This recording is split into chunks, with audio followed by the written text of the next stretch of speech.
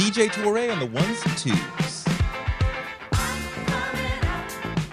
We'll be here all night spinning the disco classics you need in your soul.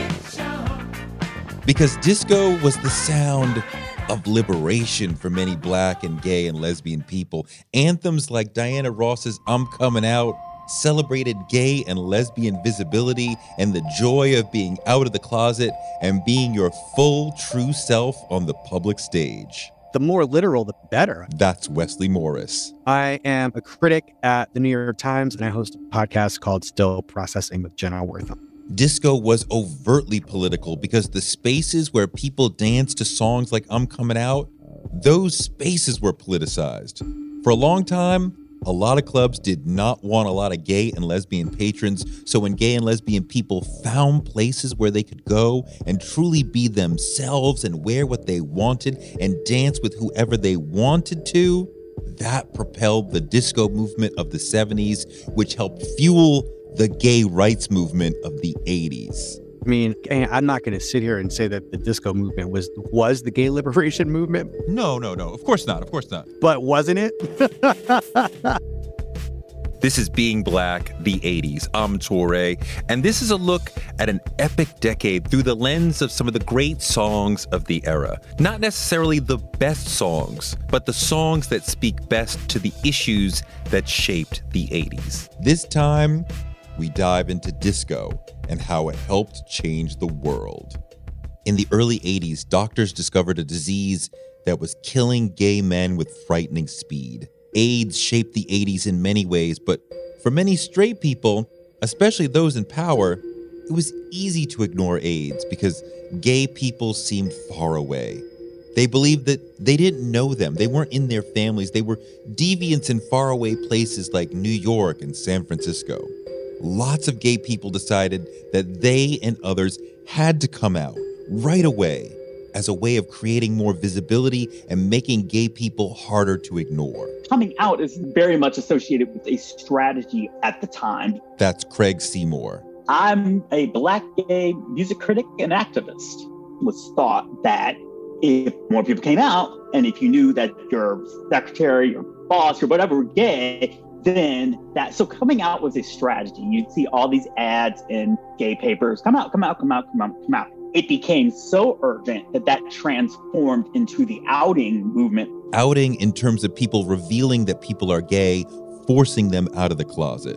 When people started getting sick with AIDS, and it was like, well, we really need some, like Jay-Z said, we need more people. It was like that to fight this big AIDS thing and to go up against like the CDC and to go up against these pharmaceuticals. We need everybody, and shoot, if you're not ready to come out now, we might just have to pull you out because we really need you right now, just to kind of demystify queerness at a time that it was being extremely stigmatized because of AIDS. I mean, that is a controversial act, the outing of people who don't want to be outed in the 1980s. People lost their jobs over that, but there was this radical element that wanted to have both as many members as possible, but also to expose hypocrisy. In the 80s, millions of straight people suddenly discovered that there were people they already loved in their family or in their community who were gay. And because of that, slowly, straight people began to take gay rights and gay justice more seriously. Being loud and proud or just being unapologetically gay in public was transformative for society. Here we see what's meant by the phrase personal as political, because when you're part of an oppressed class, just being your true self and being proud and being public and being unapologetically you, that is a political act. For gay people to come out and demand space for themselves and reject the stigma of being gay, that is political. It's personal as political. And some of the roots of those 80s personal as political choices, the imperative to come out in order to save gay lives, that began in the 70s in the world of New York City disco. I'm Coming Out was written in 1980 by disco legends Nile Rodgers and Bernard Edwards from the band Chic, and it was purposely constructed from the beginning to be a gay anthem. But creating a gay anthem in 1980 was not simple. The idea for the song started in the bathroom of a gay club in Manhattan when Nile Rodgers, the leader of Chic, one of the greatest groups in the history of disco, was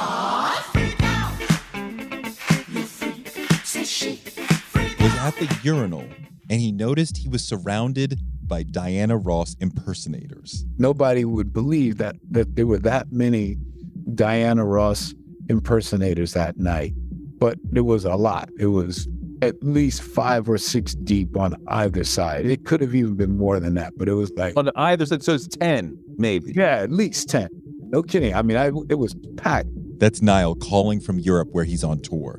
Back in 1980, Nile and his partner Bernard Edwards had already begun working with Diana Ross on an album, and this was a sign that told him what to do. And I ran outside and I called my partner because you couldn't make a phone call from inside. One, we didn't have cell phones yet, and the club was so loud you couldn't hear it, the payphone. So I actually went outside, called my partner Bernard, and said, man, I explained the situation to him. And I said, it's like I'm in a Fellini movie. There's like 10 Diana Rosses around me. We have to do a song that talks about how the gay community reveres Diana Ross. I said, so write down, I'm coming out. And he said, Why that? Because I thought to myself, we needed to have a title and a hook that would be as strong as James Brown going, say it loud, I'm black and I'm proud. You needed that catchphrase of the moment that was sort of, that exemplified the movement. So the next day, I had a hangover and the cobwebs had to clear. But when you're young, they clear rather quickly. We then wrote the song in a way where we knew that the gay community would get it, but we also knew that there was double entendre, that it would also just be a really good R&B kind of song. Before making the record, Nile and Bernie had interviewed Diana and talked to her about who she was becoming at that moment in her life.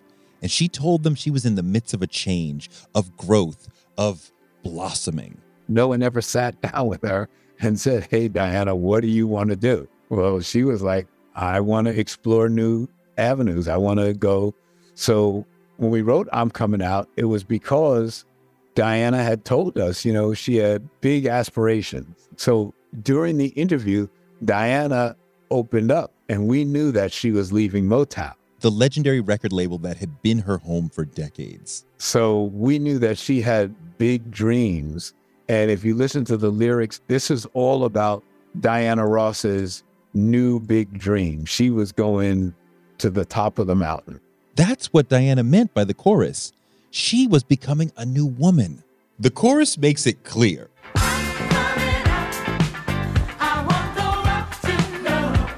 And the verses make it clearer. I've got to show the world all that I want to be and all my abilities. There's so much more to me. Diana's voice is big and bright and glassy and clear and direct. It's the perfect vehicle for an anthem. And I'm Coming Out, she radiates self-confidence and self-acceptance and self-love. And it's a decadently gorgeous sounding record. It's a perfect record as a production, right? And it's some of her most joyous singing, Diana Ross's. And I also think it's important that it's a straight woman singing about the homosexual experience. Her voice on I'm Coming Out is the sound of a sonic queen. She's got an incredible voice and an iconic one. She was a megastar when she made this record, and she'd been a star for 2 decades. So her singing this record and attaching the stamp of Diana Ross, that alone was special. It's Diana Ross with her sort of cultural gravitas was able to deliver that message. That's Bill Coleman. In a way that maybe a brand new singer or maybe somebody who was a little bit more fringe, not that they wouldn't have been able to deliver the record on a creative level, they just may not have had the sort of mass exposure and pop exposure that it ended up having. Diana Ross singing I'm Coming Out was different than anyone else in the world singing it because she was already a gay icon. A few years ago, I played at a sort of a heritage gay club in Philadelphia called Woody's. That's DJ Jellybean Benitez. And during my set, I had played the boss. And the lighting man instinctively just turned off all the lights. But then when he put it back on, it was like I had 600 men singing along, thinking they were all Diana Ross. Gay icon Boy George said, "Gay audiences love drama queens. They love tragedy. And they love campness. And I think that Diana Ross encapsulates all those things." She was a regal person and a relentlessly positive person who was associated with stardom and good energy. You see, I do think we have a choice in what our lives are going to be like. You see? We don't have a chance about what's going to hit us when we don't Okay, know. let me tell you this. My impression, I have a certain, I guess, positiveness about my life. But I realize that every time I create a positive thought, in my mind, also, I create a negative thought. It's just like, I'm going to be very successful. And my mind said, oh, no, you're not. You know? Okay? So since I create positive and negative, it's which one I give the most attention that is powerful. When I think positive constantly, it's very powerful and it controls me. If I think negative all the time, it's going to control me too. Except there's this one thing. Diana Ross felt the song was really about her. She didn't think the song had anything to do with being gay. You know, she didn't associate it with coming out of the closet. Honestly, she just associated it with, I mean, listen to the lyric. There's a new me coming out. And the guys didn't tell her that they were looking at it as a potential gay anthem. No. When she heard the phrase, I'm coming out, I don't think she associated that with the gay rights movement at all, or a person coming out of the closet or anything. She had no idea. She had no idea until someone told her it sounded like she was announcing that she was gay. Diana Ross loved this song so much that she went and played it to Frankie Crocker, who was the #1 DJ in America. Frankie Crocker was the king of radio in the 70s and the 80s at WBLS, and he helped shape the musical taste of America, making the careers of countless acts from Bob Marley to Grace Jones to Madonna. When she leaves the studio to play it for Frankie, she was like floating on a cloud. She was so happy. So she goes to play it for Frankie Crocker, and instead of getting his blessing, Frankie says to her, you know this song is going to ruin your career. And she says, what are you talking about? And Frankie says, don't you know what this song is about? And she's like, yeah, it's about me. No. This is like, everybody's going to think that you're gay and that you're coming out of the closet. Diana came back to the studio very upset. She did not float back. She was really upset that this was going to ruin her career. So she comes back, and I said to her, and this is the only time in my entire career that I ever lied to an artist, ever. I said, whoa, Diana, no, this song is like the beginning of your show. It's a song that we start the show with. It was to be her intro music. Like literally, I'm coming out here on stage to sing for you. Niall said he never lied to artists, and Diana was the biggest star he'd ever worked with, one of the biggest stars in the world at that moment. He didn't want to do anything to risk that relationship, but he had to get this record out. I knew that I was lying to her because she was upset about the wrong thing. It became a huge fight. She wound up leaving the studio, and we didn't finish for another couple of months or so, because it was it caused such a stir between Motown and us and her and blah, blah, blah. I remember Berry Gordy, the founder and president of Motown, calling us up saying, man, that ain't a Diana Ross record. That ain't a Motown record. I said, no, I'm sorry, Mr. Gordy. That is. I said, it's just not an old Diana Ross record. It's a new Diana Ross record. Nile Rodgers' imperative to give the gay community the anthem it deserved was so strong that he broke a personal rule and lied to a massive superstar he was working with. He put his relationship with Diana Ross at risk because he so badly wanted to give the gay community this anthem. And he was right in that the gay community needed some love. America is a country that classified gayness as a mental illness as late as the early 70s and criminalized gayness so perniciously that when people went to gay bars, they brought bail money. Gay and lesbian people in the 70s struggled to find places where they could commune in peace, where they could be themselves, until a series of parties in apartments and tiny clubs emerged early in the 70s. Parties where you could be free to dance with whoever and wear whatever and be whoever you really were without fear of arrest. Perhaps the first of those parties was called The Loft, and it was started and DJ'd by David Mancuso. Jelly Bean Benitez was there. But I'd never seen anything like this. It was people from, all walks of life, straight and gay, black, white, Asian, Hispanic, young and old, in someone's house. Like his mail was on the table, and it was a loft. But those were the first places that I saw men dancing together, women dancing together. It didn't even have a name.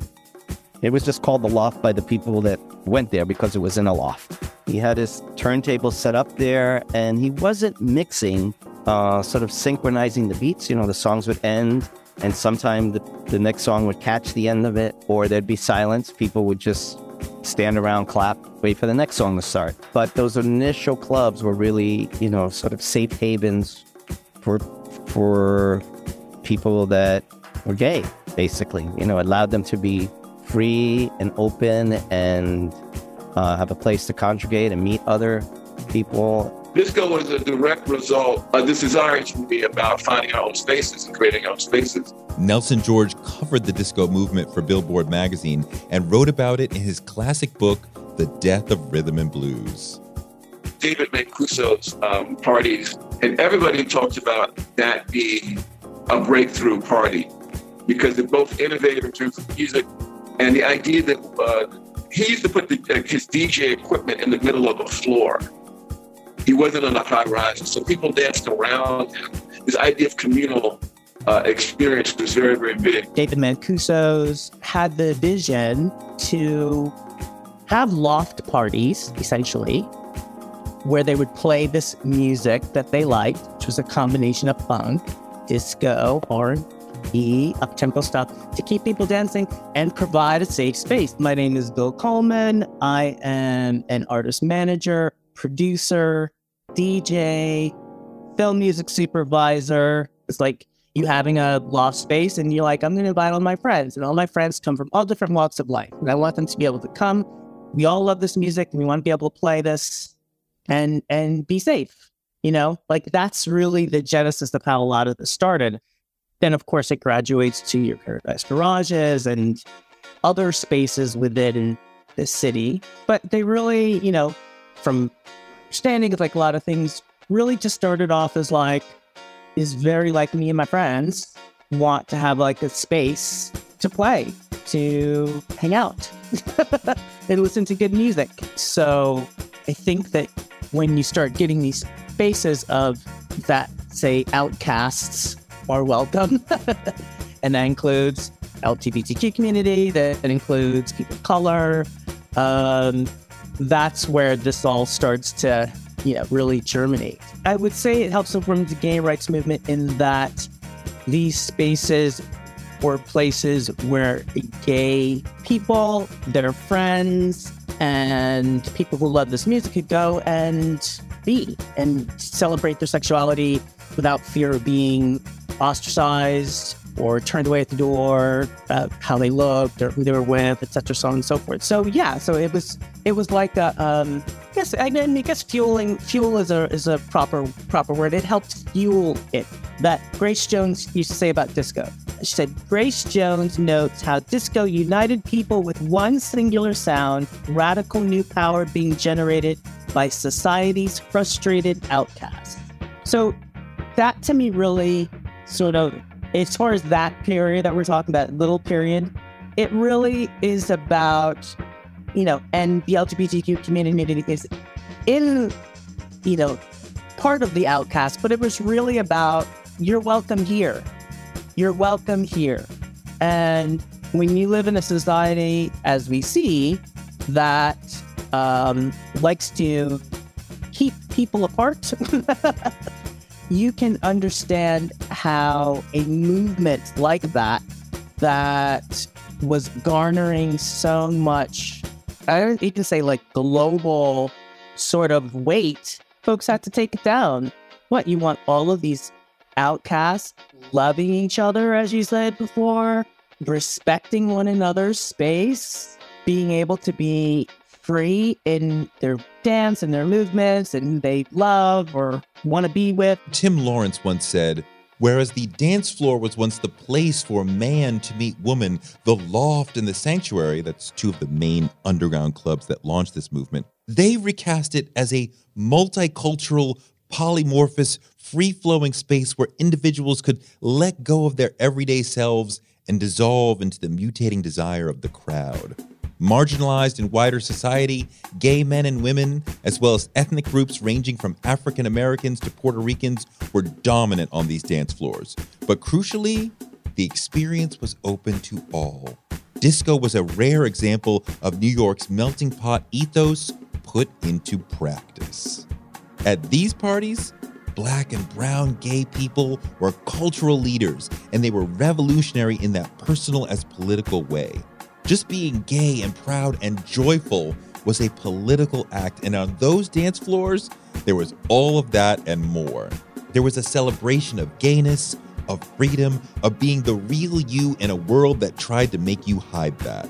Eventually, the people who DJ'd and attended those small parties grew into the disco movement, and they started taking over medium-sized clubs and then larger ones, and it became a national movement. And the music that grew out of this subculture was obsessed with joy.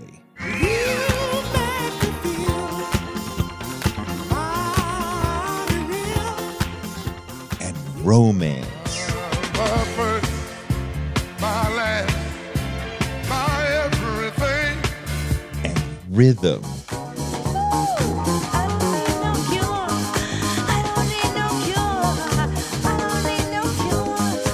And dance.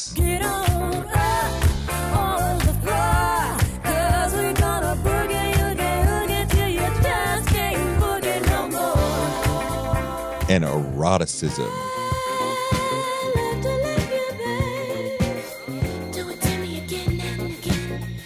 And innuendo.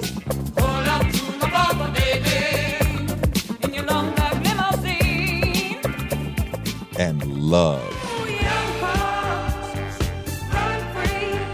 And optimism and resilience and self-empowerment.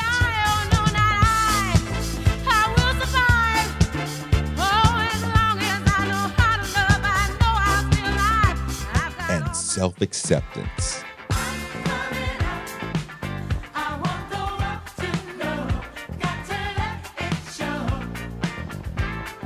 Disco made people feel good about themselves. It was a music of exuberance, of exhilaration, of transcendence, a music that fed the self-confidence of people who'd been beaten down by the world. Because the one thing that people used to be told, and I was told this dead to my face, by my father, who loves me dearly.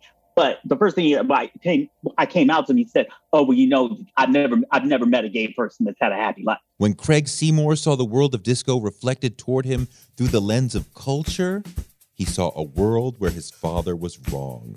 And increasingly, people saw that it was acceptable to be gay, that people are living these lives and being happy. Part of the disco revolution and part of the imagery of seeing like 70s gay pride marches and stuff, you're seeing happy, but this motherfucker looks happy.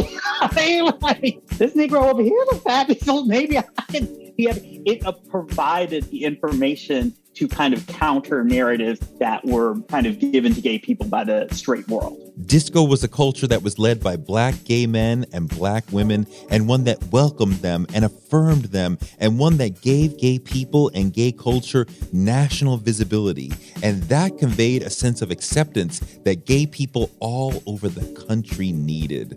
It's the visibility, because gay men were definitely part of the visibility of the coverage of disco. And then more so, I think it was planting seeds. I heard I'm Coming Out when I was 12. I don't know that I knew I had no words to say that I was gay or anything or knew what coming out was. It planted a seed. So then when 5 years later, I'm Coming Out makes perfect sense to me. Do you know what I mean? Disco helped change the country. I'm not saying it was everything. There were activists fighting in the streets and legislators working to change laws, but all of it together laid the groundwork for creating a new world for gay Americans. The culture played a part. I think Wesley Morris argues this in the 1619 Project, but at the root of all Black music is this sort of quest for freedom. And so that was something that gay men were very easily able to kind of latch onto. There's always been gayness, queerness, some sort of challenge to sort of like a masculine orthodoxy in Black popular culture and Black music. The way the country has treated and mistreated gay people has had a huge impact on gay lives. As I wrote this episode, I kept thinking about two famous gay lives that played out very differently because of how the country felt about gay issues during their lives. I'm talking about iconic stars from two different times. Sylvester, who was called the Queen of Disco in the 70s, and Tyler, the Creator, a rap star today. Now, a word from our sponsors. Sylvester was born in 1947 and grew up in Los Angeles, regularly attending a Pentecostalist church where people really got the spirit. He often sat in the front row during the hours-long service, and he sang in the choir. According to a biography called The Fabulous Sylvester, when he was 11, he complained of pain. His mother took him to a doctor who ordered rectal surgery. She did not understand why he needed rectal surgery. Sylvester explained that a man in the church, a leader of the choir, had introduced him to what he called the life.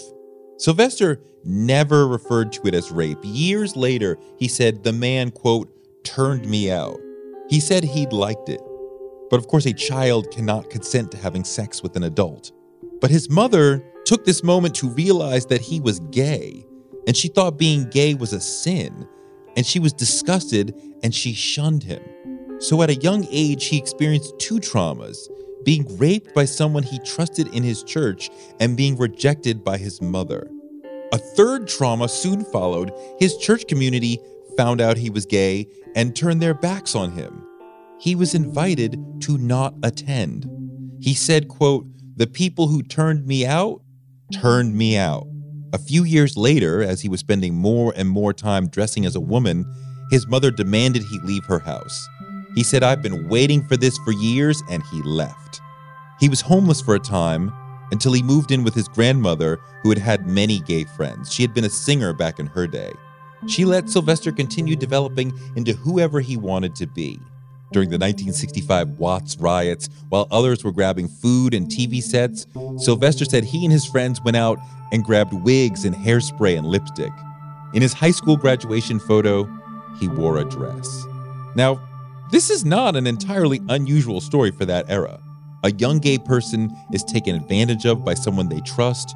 When their sexuality is uncovered by their family, it's met with scorn and shame. They're ejected from their home. Stories like this are why many young gay people became homeless, why many others repressed their true selves, why many were bullied or beaten, and why many others committed suicide at a young age.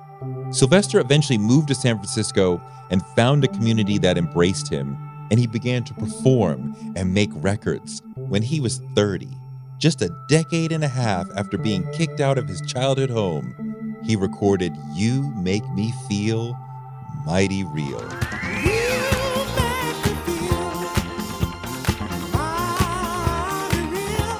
It would become one of the most iconic disco records ever and be selected by the Library of Congress for preservation in the National Recording Registry for being culturally, historically, or aesthetically significant.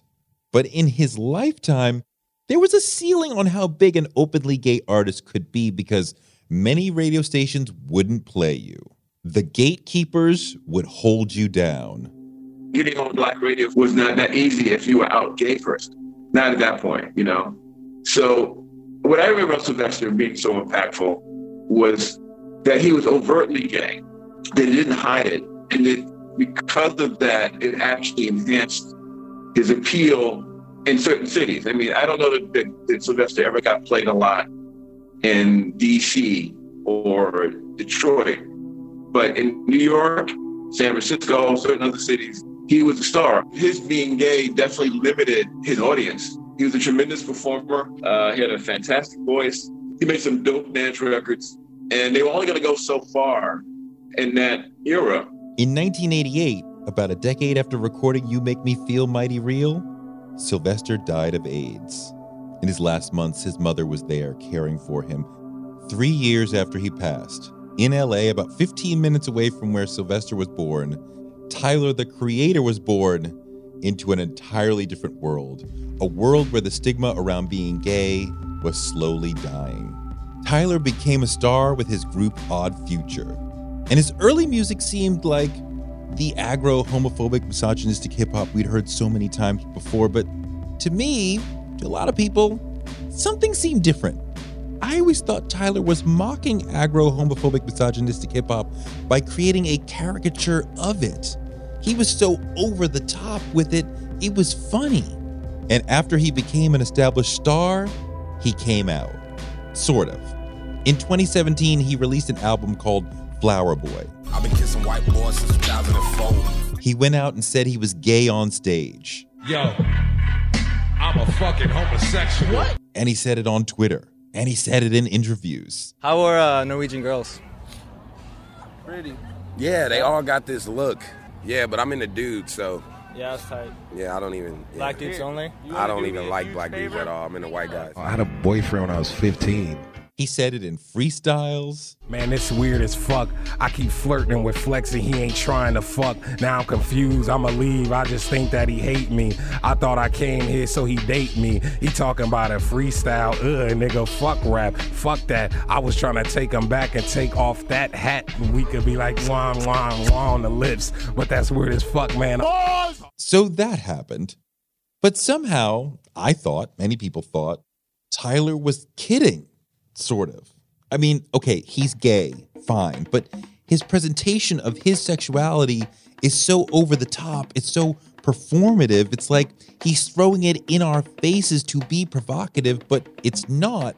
But is it possible that he's somehow trolling us? Or trying to? Or using his queerness in some way? The truth is, I don't know what Tyler's doing, but apparently all this is in line with a certain gay aesthetic. The whole issue of camp that has basically kept queer communities alive for always being able to look at something at a distance and kind of be able to make fun of yourselves and stuff like that. So there's a part of what Tyler's doing that is in the long gay tradition of camp and is the long tradition of marginalized people not to be pinned down, whether in terms of identity, whether you're Black, whether you're gay, there's that sense of like, you're not going to pin me down because I have to kind of move. I think Tyler's extremely campy. Just the overtopness of it all and the obvious embrace of absurdity. I also think maybe he's using his gayness as part of a game to get attention. I don't think that someone's sexuality should be used as a sort of like a carrot dangling sort of trope, sort of to sort of just stir the pot constantly. My question is like, who is his audience?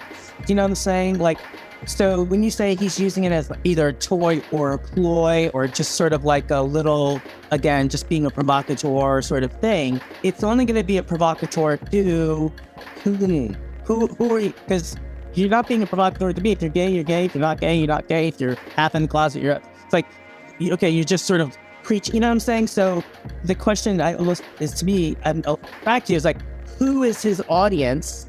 Maybe he's just doing his own thing because there's lots of ways to be gay. And I think that we're in this moment where I think a lot of artists are playing with it in different ways. I think that the idea that you can have on the one hand someone like Lil Nas X being very out, very explicit in the performance, not only of a sexuality, but of actual sex. is different from Tyler, the Creator, who kind of wants to keep a certain air of mystique about what his orientation, what the bounds of his orientation are. Maybe he's being authentic to himself and his generation, which is very accepting of queerness and disdainful of labels and binaries. And some of them are going through some of the same stuff that he is. He had like a college age audience where everybody's experimenting and doing crap anyway. So I feel like he's just being authentic to who he is and who his audience is. That's going to disappoint the older generation, but young people always have the older generation, so whatever. I don't think he owes anything to anybody. But his public game, if you can call it that, around his queer identity is a very modern thing. It's a privilege for him to be able to have this sort of dialogue back and forth. Maybe I'm sleeping with Smith, Jade, maybe not, whatever. Like, that's a privilege to be able to have that conversation publicly and keep all of your label deals and brand deals. Sylvester didn't have that option. A lot of my friends in the 90s and early 2000s did not have that sort of freedom to be whoever they want to be or wanted to be or whatever and keep their deals or have the promotion. There's lots of gay artists on the charts. There's lots of gay imagery. Being non-binary is pretty typical for a lot of the generation coming up buying his records. So I don't know quite who he's shocking. Nowadays, people are increasingly accepting. Nowadays, many people's coming out stories involved being embraced by their family and their community.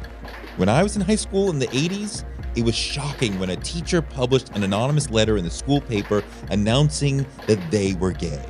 When I returned to campus in the Double O's to give a speech, there was a lesbian couple who were extremely affectionate in public and no one batted an eye. Where Sylvester's coming out cost him a lot, Tyler's public tango with queerness hasn't cost him anything. That said, there's a lot of gay celebrities who still find it more comfortable to be in the closet, but there's also more room than ever now to be out and successful. This seems like a byproduct of the world that the gay rights warriors fought to create. If you go to Disney World, you'll hear a lot of Ellen DeGeneres' voice. This seems like a byproduct of the world that the gay rights warriors fought to create. But it's also a byproduct of this other thing called the internet. See, where Sylvester was hot in the disco world, becoming a mainstream artist meant getting played a lot on mainstream radio. And to do that, you had to be accepted by radio programmers. In the 90s, becoming a big artist meant getting played on MTV. 40 spins a week for several weeks meant most of the country knew your name. There were a small and specific group of gatekeepers who decided who got record deals, who got on the radio, who got on MTV, who got to be famous. Now, in the era of the internet, when there's social media and SoundCloud and YouTube and all these ways of getting the audience's attention, there's not really gatekeepers who can prevent a Tyler, the Creator, from rising because he's too gay for their taste. The guy could sell albums directly to people through a website he can build himself. He could make those albums in his house. He could promote them based on a YouTube video like Frank Ocean did.